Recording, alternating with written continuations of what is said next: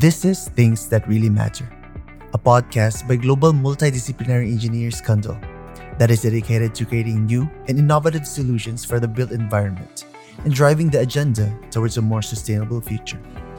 Join us as we discuss the challenges and changes that affect the built environment around the world with the brightest minds in our industry.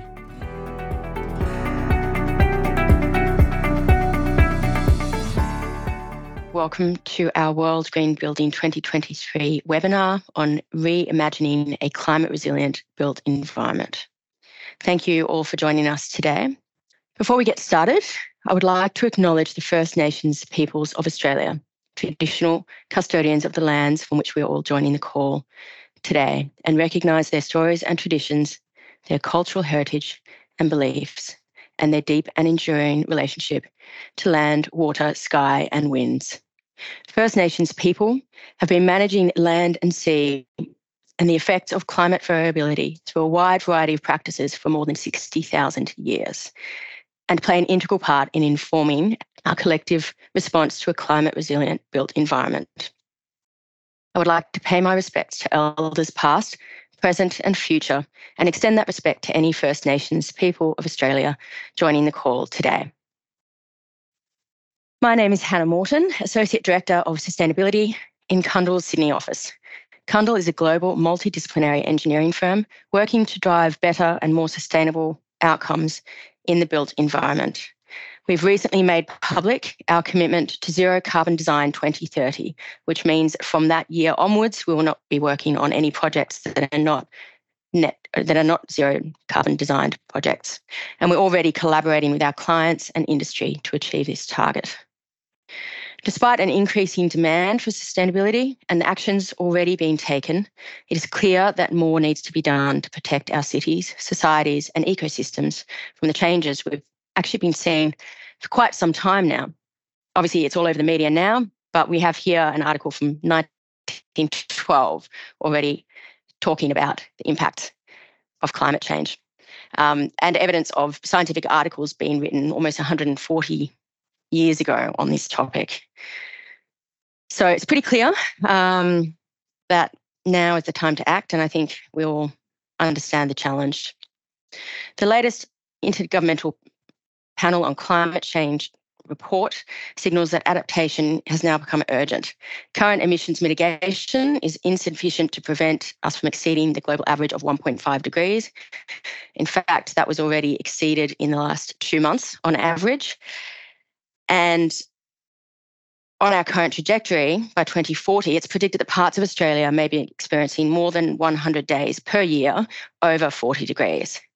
So while we need to focus a lot of effort on climate change mitigation, it's now become clear that adaptation is urgent, and especially for those communities with a high proportion of more vulnerable people who may be less equipped to deal with these changes. So on that note, I have the great pleasure of introducing our distinguished panel for today's session.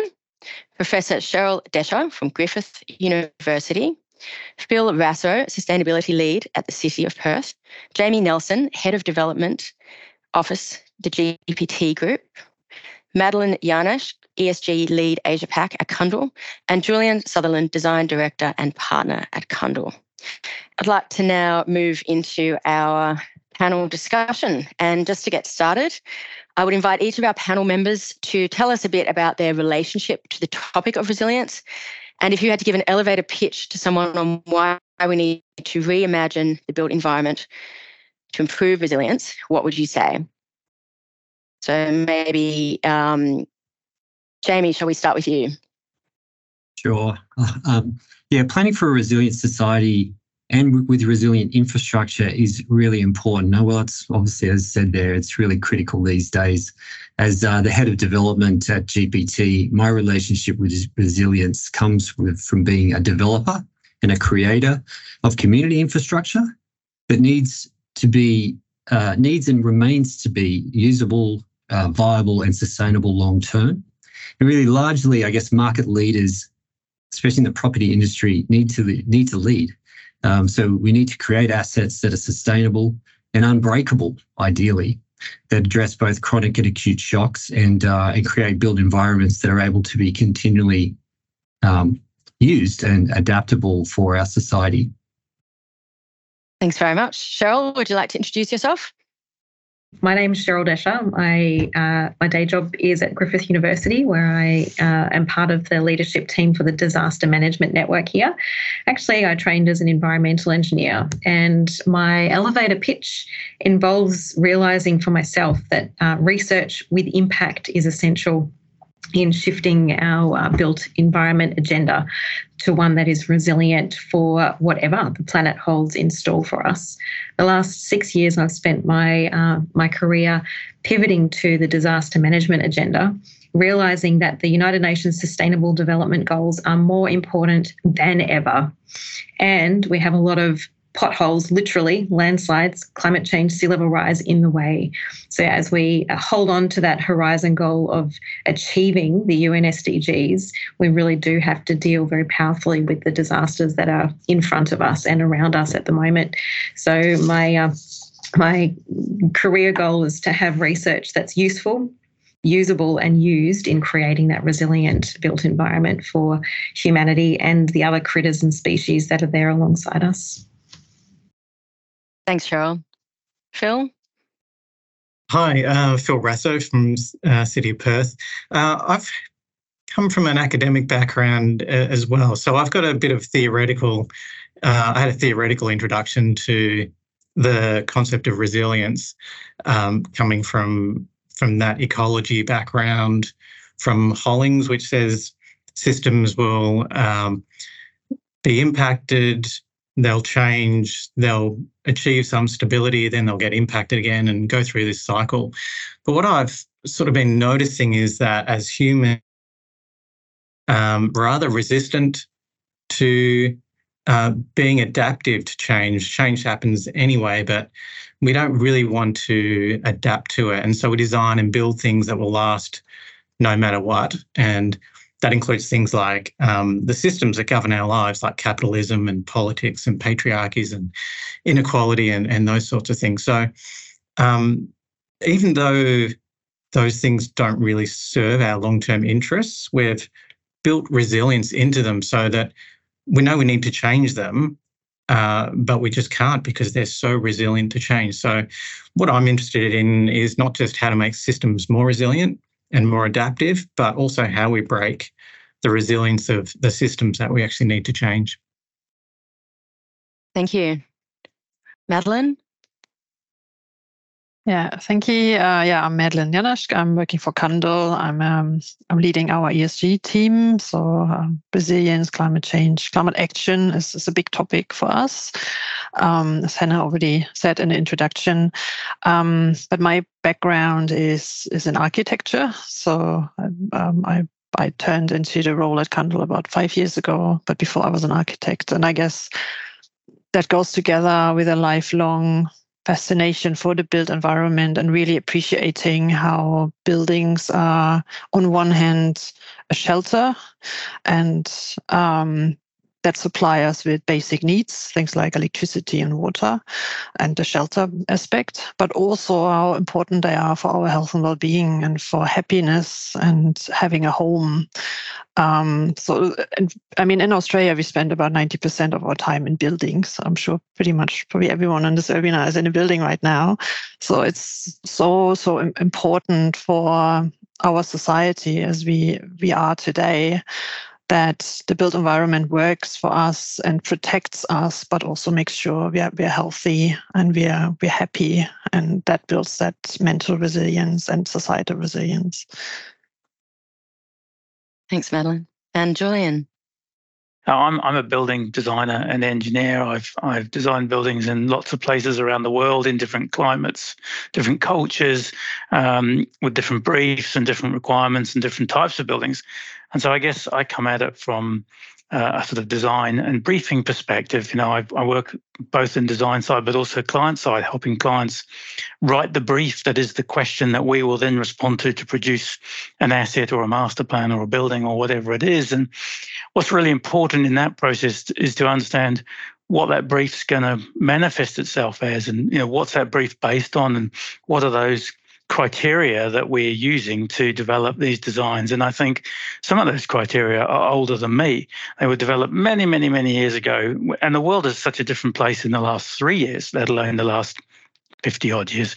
So I think it's really important that we keep reminding ourselves and asking ourselves, are these criteria correct? Do they need to be updated? We clearly need to change them for a whole host of different things. I mean, temperature is the obvious one, but I think there's a lot of other parameters and things that we need to think about when we're really developing these projects, and therefore the considerations and impacts and benefits that they have. It's much more than just an engineering and design and exercise. It's fascinating, actually, how much we need to think more clearly about all of those aspects and how those briefs become performance criteria, become projects, and that's what I'm interested in. Thanks very much, Julian. So I think the sustainability industry has adopted many simple position statements, and I'm wondering, has keeping the messaging simple served us well enough, or do we need to accept complexity and engage with it better? I think the simple statements are really helpful because it allows us to understand what to do today in a very complex world. I think somebody needs to also be thinking about the complexity of it and the interactions of it, and making sure that those simple statements are the right thing to be taking action on and have the right priority. But I think it's important because there's so much in this whole kind of space: resilience, climate change. It's very, very busy. There's a lot of interconnected elements. I'm a big fan of having some simplicity in there because it just allows us to all move in a similar direction, hopefully making some good progress. I agree, Julian. I just wanted to say that there's so many different layers of knowledge as well, and I think given the importance of having so many aspects of the supply chain, as well as customers, all to some degree on the same journey, it's important. So I think with if it's too complex, it's much harder for that message to be clear and really grabbed hold of. Thanks, Jamie.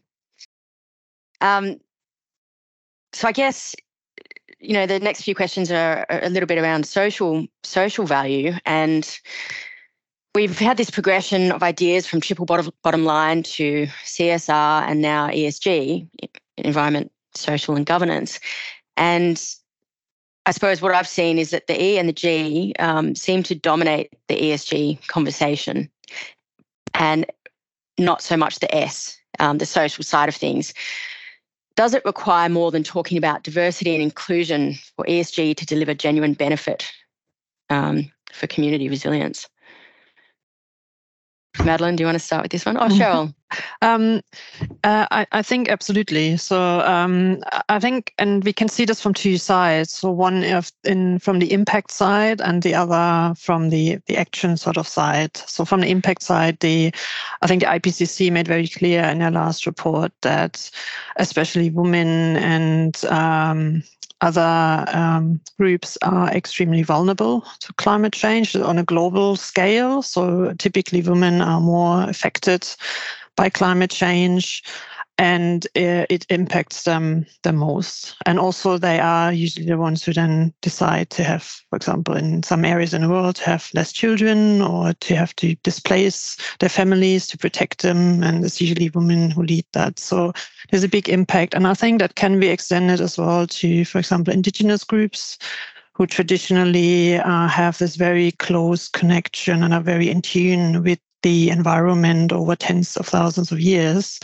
And when it's changing so rapidly, they become very vulnerable to those impacts of climate change. So I think from that perspective, it's really important to talk about diversity and inclusion. But also then on the other side, we probably are where we are today because we didn't have enough inclusion in the debates and in the actions we've seen so far.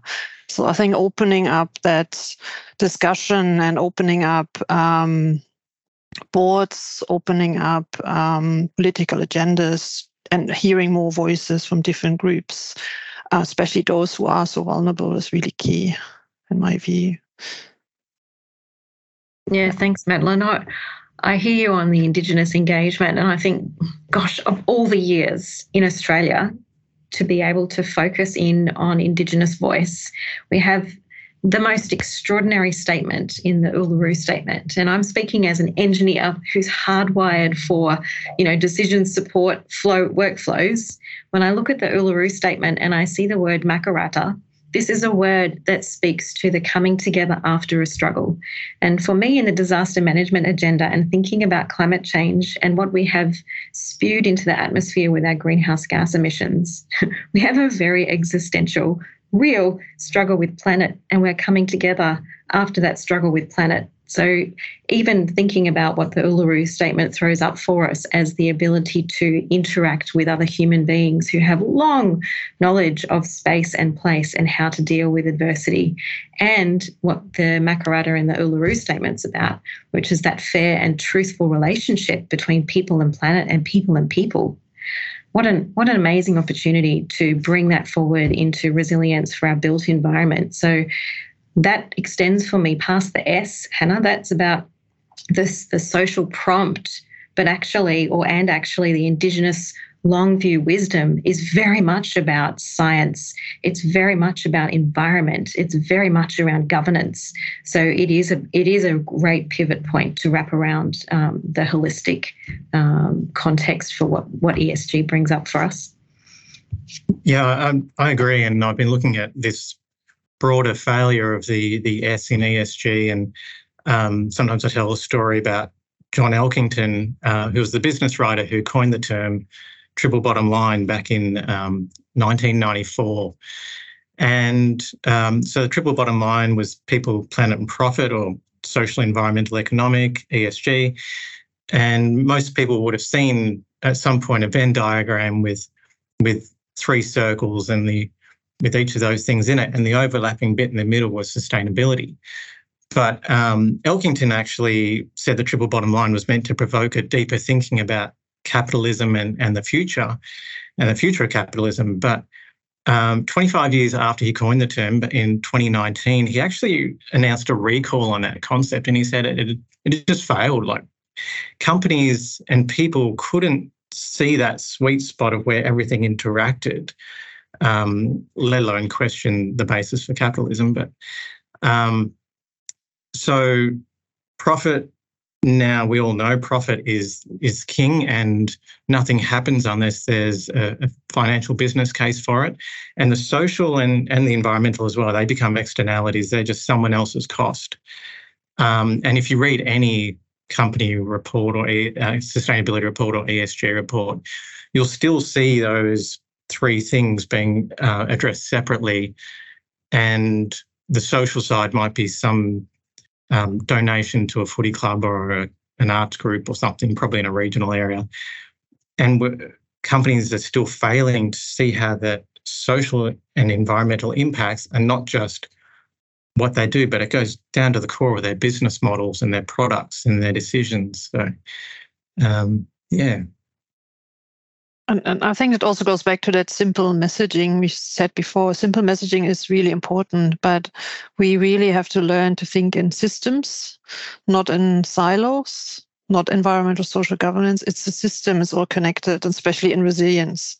We can build super duper HVAC systems to counter more heat, but we really need to look at what happens to the people inside, where do they come from, what's their social background, etc. It's connected. You can't look at it separately. So. Yeah, just on that, I think at GPT, certainly it's a critical thing to what we do. And I think the point about it being embedded, it's an engagement that actually goes right through the process, that from all aspects. So I think there's a lot of, I guess in the past, maybe tokenism around, artworks in Indigenous sort of response and things like that. But I think what we have certainly tried to do, not saying that we've got it all right yet, but we've tried to embed it in all parts of our processes. We look at well-being for design, obviously, but we also look at modern slavery practices, etc., across the whole supply chain. We look at meaningful engagement with the Indigenous community, but also the other aspects of the communities in which we're doing buildings as well, or creating assets. And that goes right through all phases, so that, yes, you do have it very implicitly in the fabric of the built environment, I think, on one end, but it's also about how engaged various layers are. I think the long-term impact of that is also to have an impact on, especially on the Indigenous side, on their businesses and their supply chains that go beyond our typical kind of work frameworks that we normally do. Thanks, Jamie, and everyone. So what about the United Nations Sustainable Development Goals? How do we think they're going in terms of driving meaningful change in resilience? Happy to kick this one off to start with, Please. Hannah. I think it would be wonderful if we could take the UN SDGs, which are aspirational by nature. They're, 100 and something countries around the planet committing to alignment of ideals around where humanity should be. Yeah. So the goals there are 17, but there's 269, I think, indicators sitting inside 167 targets there. So as built environment professionals, we love metrics. We love monitoring and measuring. There's a bunch of stuff in there for built environment professionals to be able to align work to be in an appropriate direction on change. I think the complementary document that has to sit hand in hand as we face adversity here in looking to the UN SDGs is the Sendai Framework for Disaster Risk Reduction. And that's another brilliant document because it gives us 4 priorities and 7 targets to go for. There's things to increase and things to reduce. So certainly the Sendai Framework for Disaster Risk Reduction sits together with the UN SDGs, and coupled, they're very powerful in ensuring that multinational corporates and governments around the planet can be aligned. I'm a bit biased though, so I'll leave it to the rest of the panel. What do you think? I agree, Cheryl. I'm a huge fanboy of the SDGs. I think they're the greatest achievement of humanity this century. And the reason I think that is because there was 195-ish countries that all agreed on something, and that something was the blueprint for our own survival, literally a strategy for the survival of humans. And I don't think that should go underestimated or uncelebrated.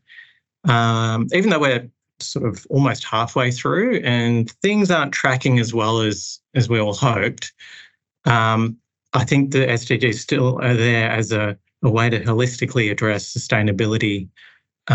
Even though at this stage people tend to pick and choose the SDGs they want to address, sort of like choosing from a menu, rather than realising how all the goals are interrelated and interdependent and indivisible as they were designed to be. So there's real genius behind it. Getting back to that complexity issue, it's being able to convey some of that complexity that is the challenge.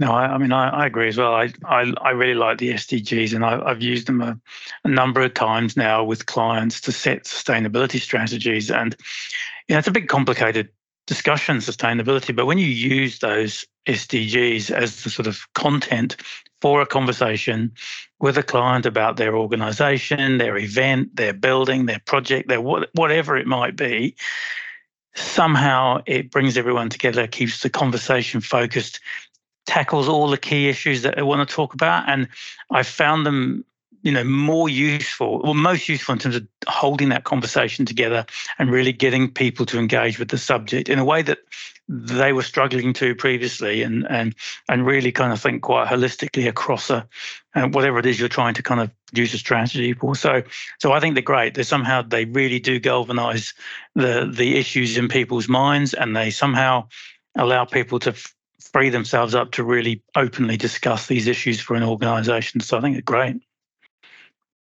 Thanks, Julian.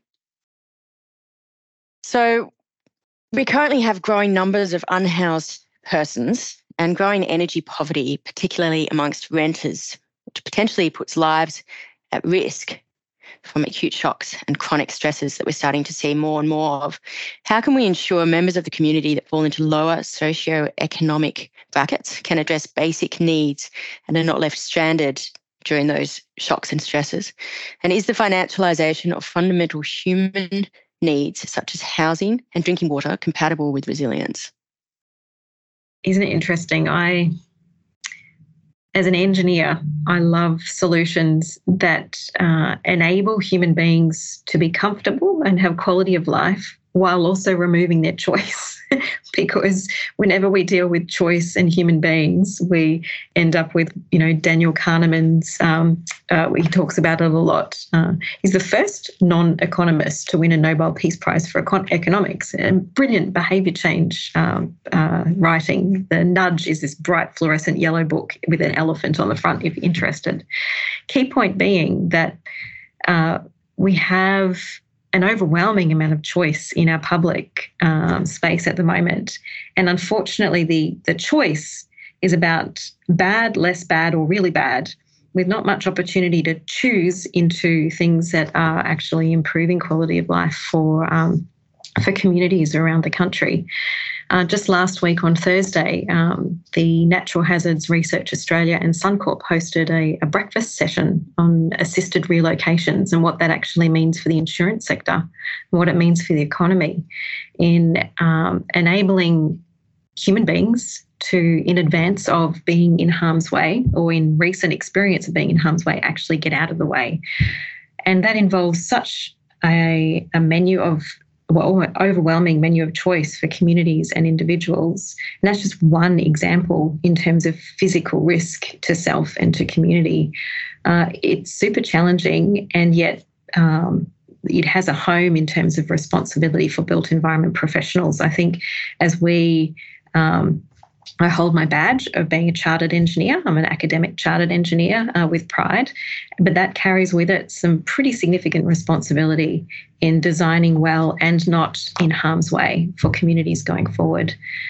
So perhaps that's a good prompt for the panel to reflect on our responsibilities there, which I think will come under the spotlight as we go forward, because there will be inquiries, commissions around incidents and accidents and fatalities in this space. It is perhaps the most significant challenge. I could imagine conferences next year and thereafter being on ethics, liability and responsibility of built environment practitioners. And it's amazing to see Cundall's commitment around net zero. It's fantastic around the carbon agenda. I think the next agenda is actually going to be around commitment by public sector corporations and public sector around designing in better places and actually refusing contracts, refusing development applications when they are obviously in harm's way of sea level rise, of cyclone pathways, of fire risk, bushfire risk. And, there's a super interesting conversation and also an imperative to have that conversation for the well-being of our communities into the future. So tie that one off for you. Thanks, Cheryl. I actually had a question coming up about that. Where do we draw the line? You don't have to answer this first, Cheryl. Where do we draw the line in terms of acceptable land use for development? Like you mentioned, there's still development being approved in flood zones or future flood zones. And are we consulting enough with traditional owners regarding where and how this land should be developed? Yeah, clearly there's a line. Planning is critical. I agree, Cheryl, like the design responsibility is significant, and that's why it's across many different levels. The old 1 in 100-year flood map or whatever is no longer relevant, hasn't been for quite some time. I was actually personally involved in the Brisbane development in Brisbane that was flooded, I think, at least 3 times in 3 years, more than 1 in 100 years. So, or for whatever the design that we actually had to adopt, that was the map we were working against. So that was irrelevant then. So engagement, and it's usually logical as well. I think, when you're looking at different, there's media reports on different sort of things going on, you go, well, how do we allow housing to go there, etc. I think it just may be another point that crosses the last 2 questions is about is about the sustainability, or about actually the involvement that the government has as well as the private enterprise in making sure that that we are designing for various grades of diversity across the spectrum, especially with housing, particularly, and that there are policies that actually are guided to ensure that, that viability occurs. Because I think the risks that are evident in the market, obviously with different cost structures, etc., make it hard to develop all types of things, and there needs to be a better balance so that we're all engaged to produce the type of products that actually serve society best. I think something else that ties into this is insurance, and this comes down to affordability as well. So if you're at the lower socioeconomic end of the scale, then perhaps the affordable land is in the riskiest areas, and therefore you can't get insurance. And when that 1 in 100 year event does happen every year or 3 years or 5 years, just has to happen once, and there's your whole livelihood or your savings or whatever it is gone, and you're now in deeper trouble than what you might have been dealing with before. I think that also goes into that urban infill discussion. I think we have that discussion already, especially here in Perth, and I know in other places in Australia as well. But coming from Europe, it's shocking how much space there is in the inner city. I'm living here 3 kilometers away from the CBD, and we have 5 or 6 huge car sales places around, literally 3 kilometers from the CBD, which is an incredible amount of space, where we just display cars you can buy. I mean, there's no reason why that couldn't be on the ground floor somewhere and we have apartments on top, or we build better townhouses or fill in all those places within the city. And that will also help with financial costs, because people spend less money on cars, spend less money on transport. It's better community connection, so they can engage better with the neighbors, etc. There are lots of benefits of really taking that urban infill discussion serious and not just seeing it as something I don't want to have in my backyard and I don't want to do. Thanks, Madlen. Cheryl, you've got your hand up, I think. Yeah, just off the back of Madlen's introduction around the infill, an optimistic thought came to mind, because through the Sustainable Built Environment National Research Centre, Peter Newman over in WA, Madlen, just down the road from you, has been doing a lot of work on transit-activated corridors, TACs, and transit-oriented development, TODs. But, the opportunity for us to create equity for our communities as we wrestle into a decade that's, at least I think today was announced, but per capita recession. But, we're staring at the potential for a much broader definition of recession going forward. These ideas around stacking built environment closer together so we have easier access to things and things that make us comfortable just makes so much sense. And the electrification of our transport fleet, including trackless trams and things that don't require so much physical infrastructure to install, making the most of satellite technology and LiDAR systems. Technology, fortunately, is keeping pace with the amount of change with our social responsibilities and environments, so that we can actually make use of that. So I'm actually really excited about the potential, and I see it happening across government and private sector, where the incentives are lining up for developers to actually do mixed use around nodes that are reasonably easy to install with a trackless tram or whatever the technology might be, that doesn't require an enormous amount of digging up and putting down, but actually relies on GPS, LiDAR and some smart transit vehicles that are easy to get on and off of. Well, there you have a really nice way to do what Amory Lovins from the Rocky Mountain Institute talks about all the time, which is tunneling through the cost barrier. So you usually have these cost impediments, but by switching out your technology, all of a sudden you've just tunneled through that and made it much more possible possible for our community of all sorts of different persuasions and capabilities to have satisfaction in life as we go forward. So I think that's built environment, good news days. Thanks very much.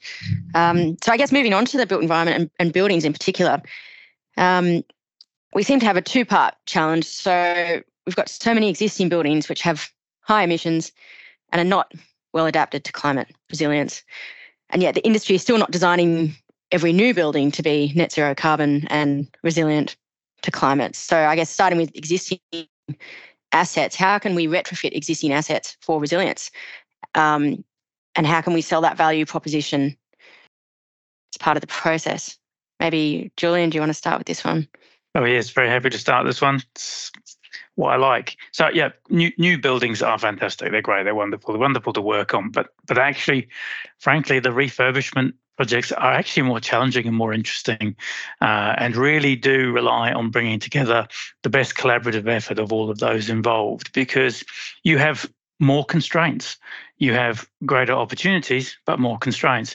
And you can put those assets together in a different way. We have all the technology. We know all the things we need to do to get those buildings assets to be more efficient and effective. We're not lacking in technology for that. We can build fantastically high efficient buildings if we really put our minds to it. But the interesting challenge is how you put those together as a value proposition and how you afford to do them. And, sometimes you might need to add a couple of floors on them to kind of bring some more value. And then, we've done some really interesting repositioning projects which have, transformed the building into something that people want to be in. So, you take a distressed, empty building, you may reskin it, you resurface it, you make it super efficient, you make it, increase the daylight in it, trip facilities, and then you've got tenants who want to come in there. And then, that's a great building because it's now got people in it paying rent, paying for that asset, adding that value. And, if you can get a couple of extra floors, then there's a little bit more value in there, because investors are looking for value. They're looking for that return. And so we need to sort of free up, I think, some of those planning requirements on repositioning of assets to allow developers and investors to get a little bit more extra for their effort, because it's harder. It takes more effort, but it's much better for our cities because it uses all that existing infrastructure. It puts the people where you've got your transport infrastructure already, rather than building something else somewhere that then needs to be connected in. So, I'm a super fan of redoing buildings, resilient refit. It's fantastic. Julian, I might just add to that. I think we obviously, GPT, we create new buildings in a lot of cases, but I think largely the customer interest in new buildings, which definitely has been, there's a flight to quality and flight to new at the moment, especially, but that is about being green and being, having the most efficient buildings. So from a workplace point of view, but largely the market or the industry, I guess, hasn't done perhaps as much in the working on reuse and rejuvenation of existing buildings as they could have. Now, I think with actually Green Star ratings and things like that, that has improved a lot. One of our good examples recently was the redevelopment of Queen and Collins in Melbourne, the old ANZ. It was, office for almost 100 years or so. That has achieved a 6 Green Star rating, though, as a rejuvenated or redeveloped building. We spent a significant amount on making sure that building was the highest environmental standard it could be. But equally, also, what's fantastic about buildings like that, as you say, is the character and the quality of space that's created with existing heritage fabric, especially, and that the market, I think, with the right qualities achieved and ratings and targets achieved, that the market is all over it, and the customers have, at least in that case, proved that they really love the building. I think there's an interesting dynamic here. Again, I'll throw on a theoretical lens, but when we talk about existing buildings where we've got a big focus on efficiency, and we've still got so far to go with efficiency of buildings, but in the frame of this discussion, efficiency is actually the enemy of resilience. When you make something more efficient, you take away the functions it doesn't need to do, and you get it to do just the functions you want it to do as well as possible. Whereas resilience, we're aiming for diversity and multiple uses and redundancies and all the things that we need in case something should go wrong. So when we make something more efficient, if something changes, then it becomes more problematic. So there's this, I think the next stage of efficiency is working out where's this balance going to be between making things as efficient as possible, but also building in resilience. So over time, that efficiency is not a liability, but some sort of benefit. Thanks, Phill. I guess following on from that, what are some of the key resilience strategies that the City of Perth is considering or implementing? We're definitely scratching our heads about, I think like every other city, how do we get our building stock ready for the future? And I don't have straight answers for that yet. If someone else has answers, I'd love to hear them.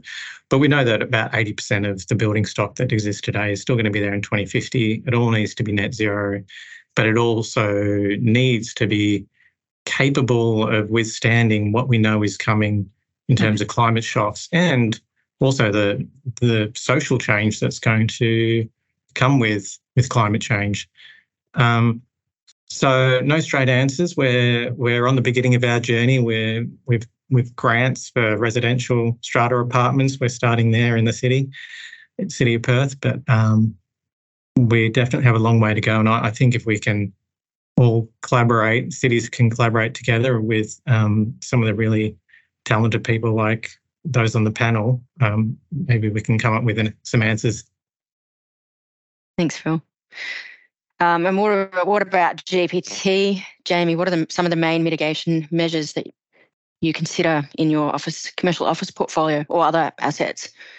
Well, maybe just on, I guess, Phil's thoughts there. It's an interesting. I think there's a lot of different infrastructure, obviously, in our cities, and we have to design for all sorts of things. I think some of it is about adaptability and flexibility, because I think workplaces had to be very flexible, more recently, and is constantly, obviously, in a big state of change at the moment. But having, for flood events is an interesting one. There's certainly the systems and protection measures that buildings need to have for dealing with flood. But equally, there is the community, refuge requirements and things like that a building can also serve to deal with flood. So there's sort of a community aspect to it as well as just a technical aspect to it. I think from a design point of view, getting your cities right and thinking about the planning, even having substations and switchboards and those sort of things above ground, which wasn't actually what I think if you met the briefs of, largely the energy providers, they were not to do things like that because they needed to be easily accessible. But in reality, you need them above and away from harm, obviously, in the case of some kind of flood event. So there's a lot of design and engineering that goes into, I think, all aspects of the building to get that right. From a mitigation point of view, we look at things in, I guess, two fundamental ways. One is transitional, and the other is physical. In the transitional sense, it's about demand side flexibility and managing, this process of non-renewable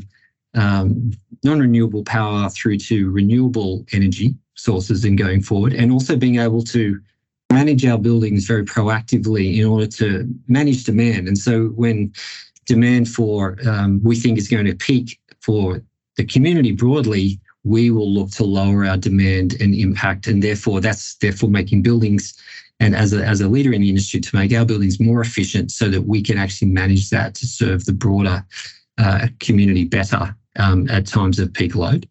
And then the physical is about, actually, as Phill said there as well, about the redundancy, managing redundancy, efficiency and flexibility. So there's a lot of different things going on there, but also making them useful for society. So we need buildings to be really quite unbreakable, I guess, and good design takes a lot more effort, I think, than even just, general planning for a building. And longevity is really important as an investor and long-term owner, but flexibility is really important to make sure these buildings are usable and therefore sustainable long term. We do, just from a very detailed, I guess from a detailed point of view, there's things we do about electrification. If electrification isn't possible in a particular part of the city, we currently designing to make sure it's got future capacity and capability of turning that on. Some of these things do cost a bit upfront, but that's I think it's about really a long-term view and making sure the cost is sustainable going forward. So we have dual feeds for power and water and things like that. We also have infrastructure where we're planning for, say, the buildings to be used as batteries for the community going forward. One other measure that we've done in one of our buildings at Parramatta, 32 Smith Street, Parramatta, is where the car parking levels we see as something that will diminish over time, especially in the CBD when the infrastructure like the metro and the new significant infrastructure that's going into Parramatta comes in, that those floors can be converted to other spaces. And so they're being built at floor heights that make them convertible from car parks to office space or to other types of spaces. So there's a lot of different aspects of things that we do to mitigate and make our buildings more resilient, other than just, the backup power generation, etc., that is often done. Thanks, Jamie. And Cheryl, how does resilience fit into major events like the Brisbane Olympics? Oh, I'm so glad you asked, Hannah. Proud Meanjin Brisbane resident and looking forward to 2032 with a little bit of hesitation around the built-in heat load, cyclone load, storm surge load, and all those other good things that as built environment practitioners, we just have to build into our infrastructure herein. So super interesting. Declare a personal bias at Griffith Uni. We're heavy into the Olympics being a legacy opportunity. So we actually have a whole section of the university dedicated, working with the Committee for Brisbane, Carolyn, Rio and team, around what can we do in harnessing that energy around Olympics to make sure that our communities along the Queensland coast, it's not just southeast Queensland, it's actually the whole of Queensland that's involved in the Olympics, and to make sure that that infrastructure, as Jamie and Phill have been alluding to, actually all the panel has around building in these other aspects of our spaces to be there for refuge, for cooling purposes, for retreats amidst really hot urban landscapes.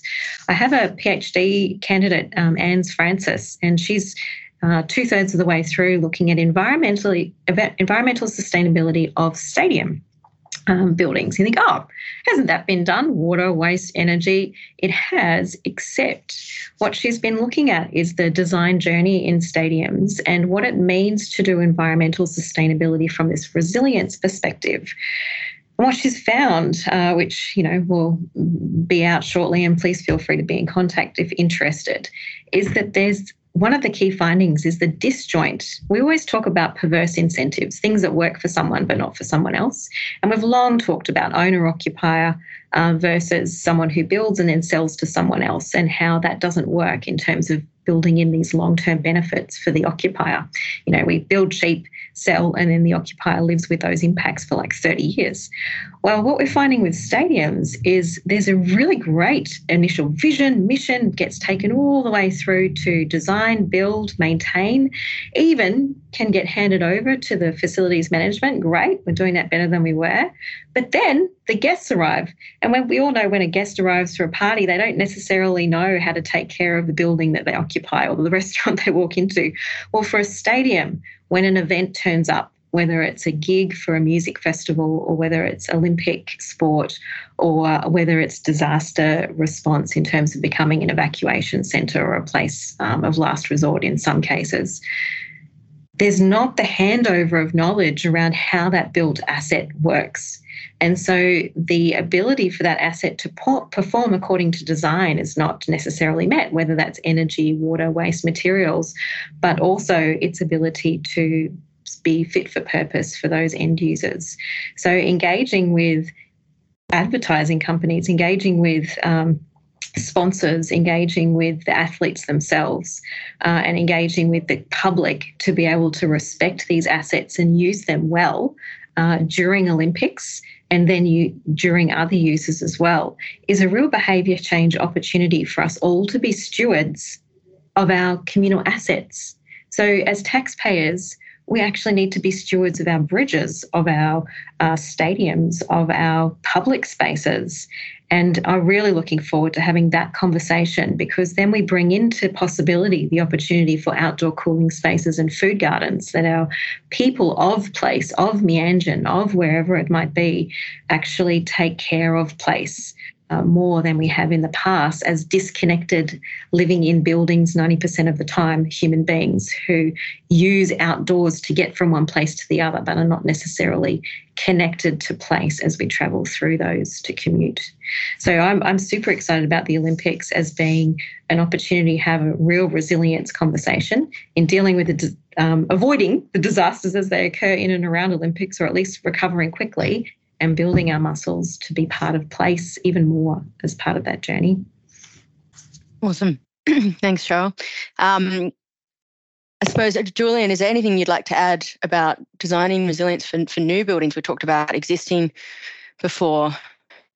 Yeah, I think one of the important aspects of design, and something I guess I've learned from all the different regions around the world I've put buildings into, and hot, cold, wet, dry, all these sorts of things, places with no power, places with lots of power, is actually there's quite a lot you can do with the building itself to actually make it more resilient to shocks.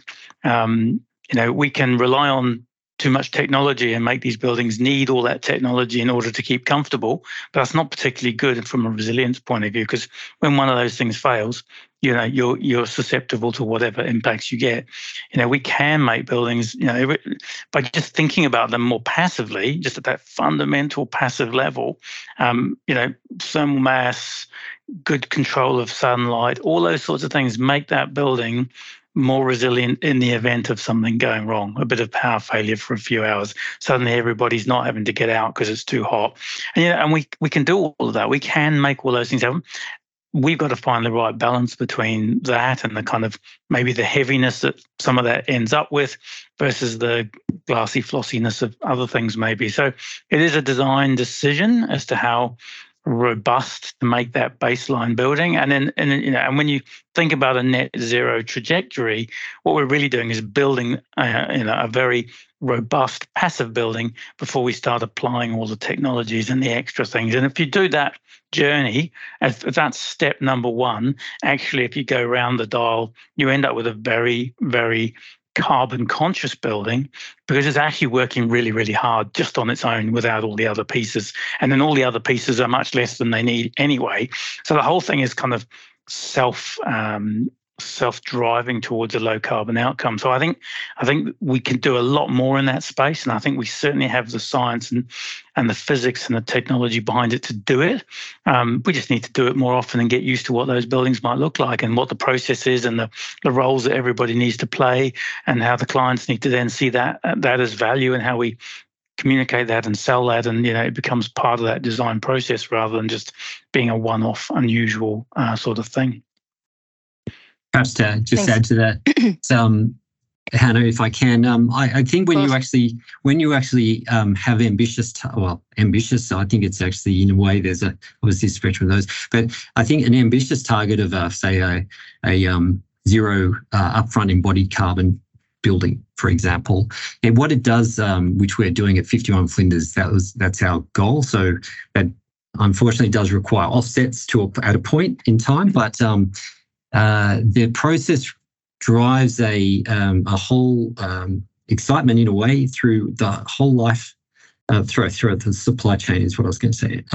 It actually, opportunities come up that we haven't thought of. And so I think it goes to what I was saying earlier about it's extra effort, even though I would have said a lot of us designers and developers and are doing a lot of work in this space, but the extra effort is really about almost that cultural, it's leadership, and then culturally getting a response from all the way down through the line, so that you actually get interesting ideas and innovations and You get all sorts of products thrown up. Does this work? Does that work? How can we, do this? And I think it's quite an exciting thing for the whole team as well. So I think there's a lot of levels of positivity that come out of an effort by driving it through a very strong ambition at the start. Thanks, Jamie. Finally, for all of our panelists, if you could do one thing tomorrow to solve this problem of resilience in the built environment, what would it be? I know it's a commonly asked question, but I think it's a good one. Why don't we start with Julian? Excellent. I found it difficult to just have one thing, actually, but I did have two things. I'll quickly do two things. They are kind of connected. I think, fundamentally, we've got to get a better balance around controlling CO2 levels, controlling climate change. And I think the key for me is, reducing the extraction of fossil fuels.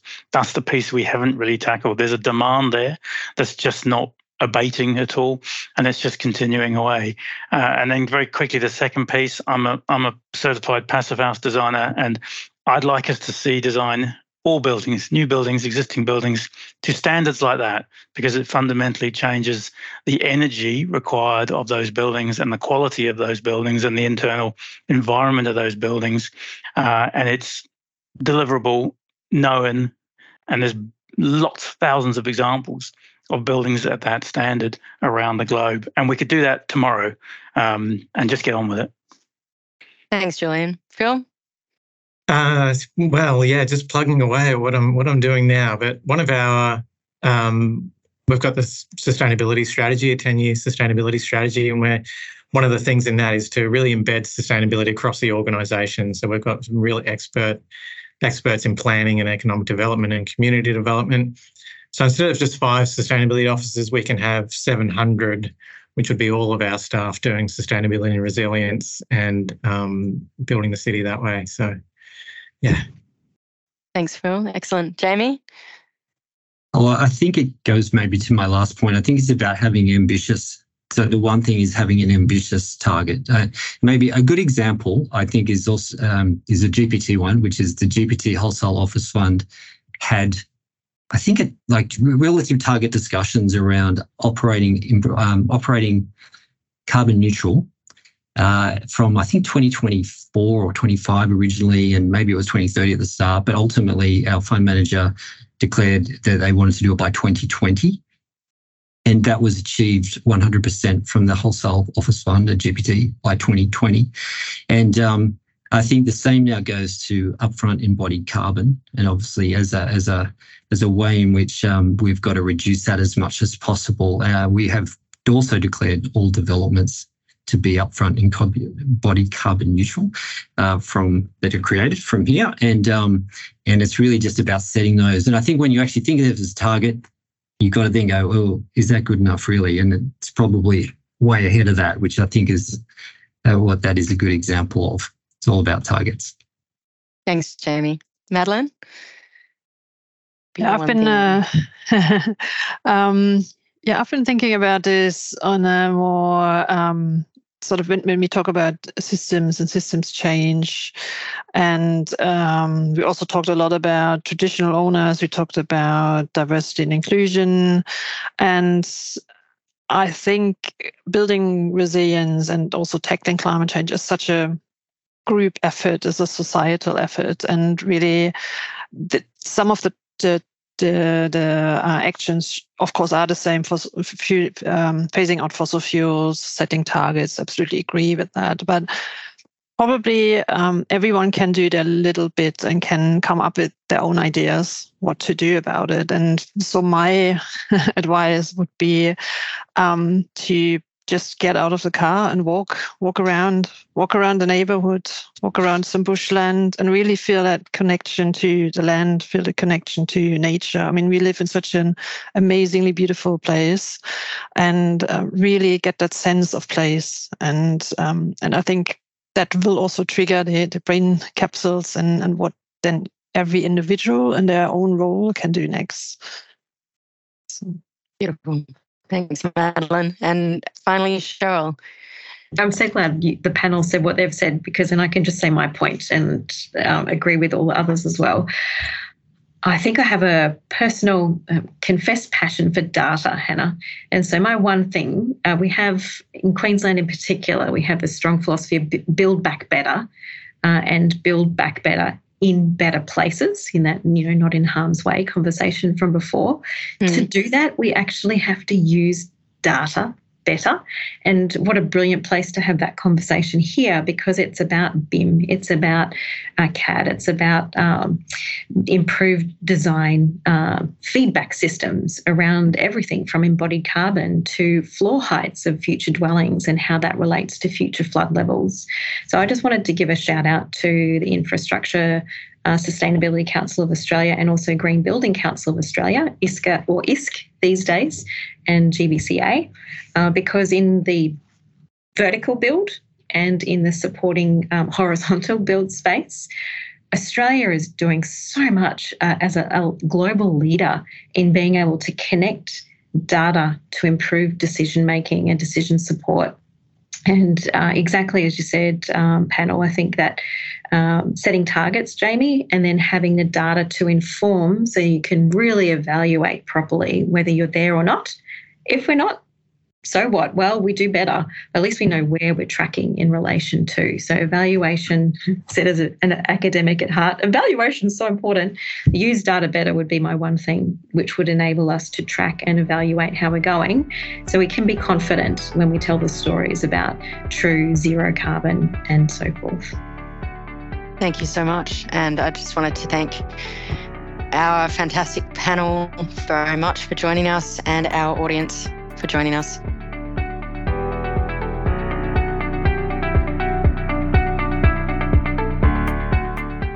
This is a podcast by Cundall. We're a carbon neutral business committed to achieving zero carbon design on all our projects by 2030. To work with us and help us achieve our goals, visit cundall.com.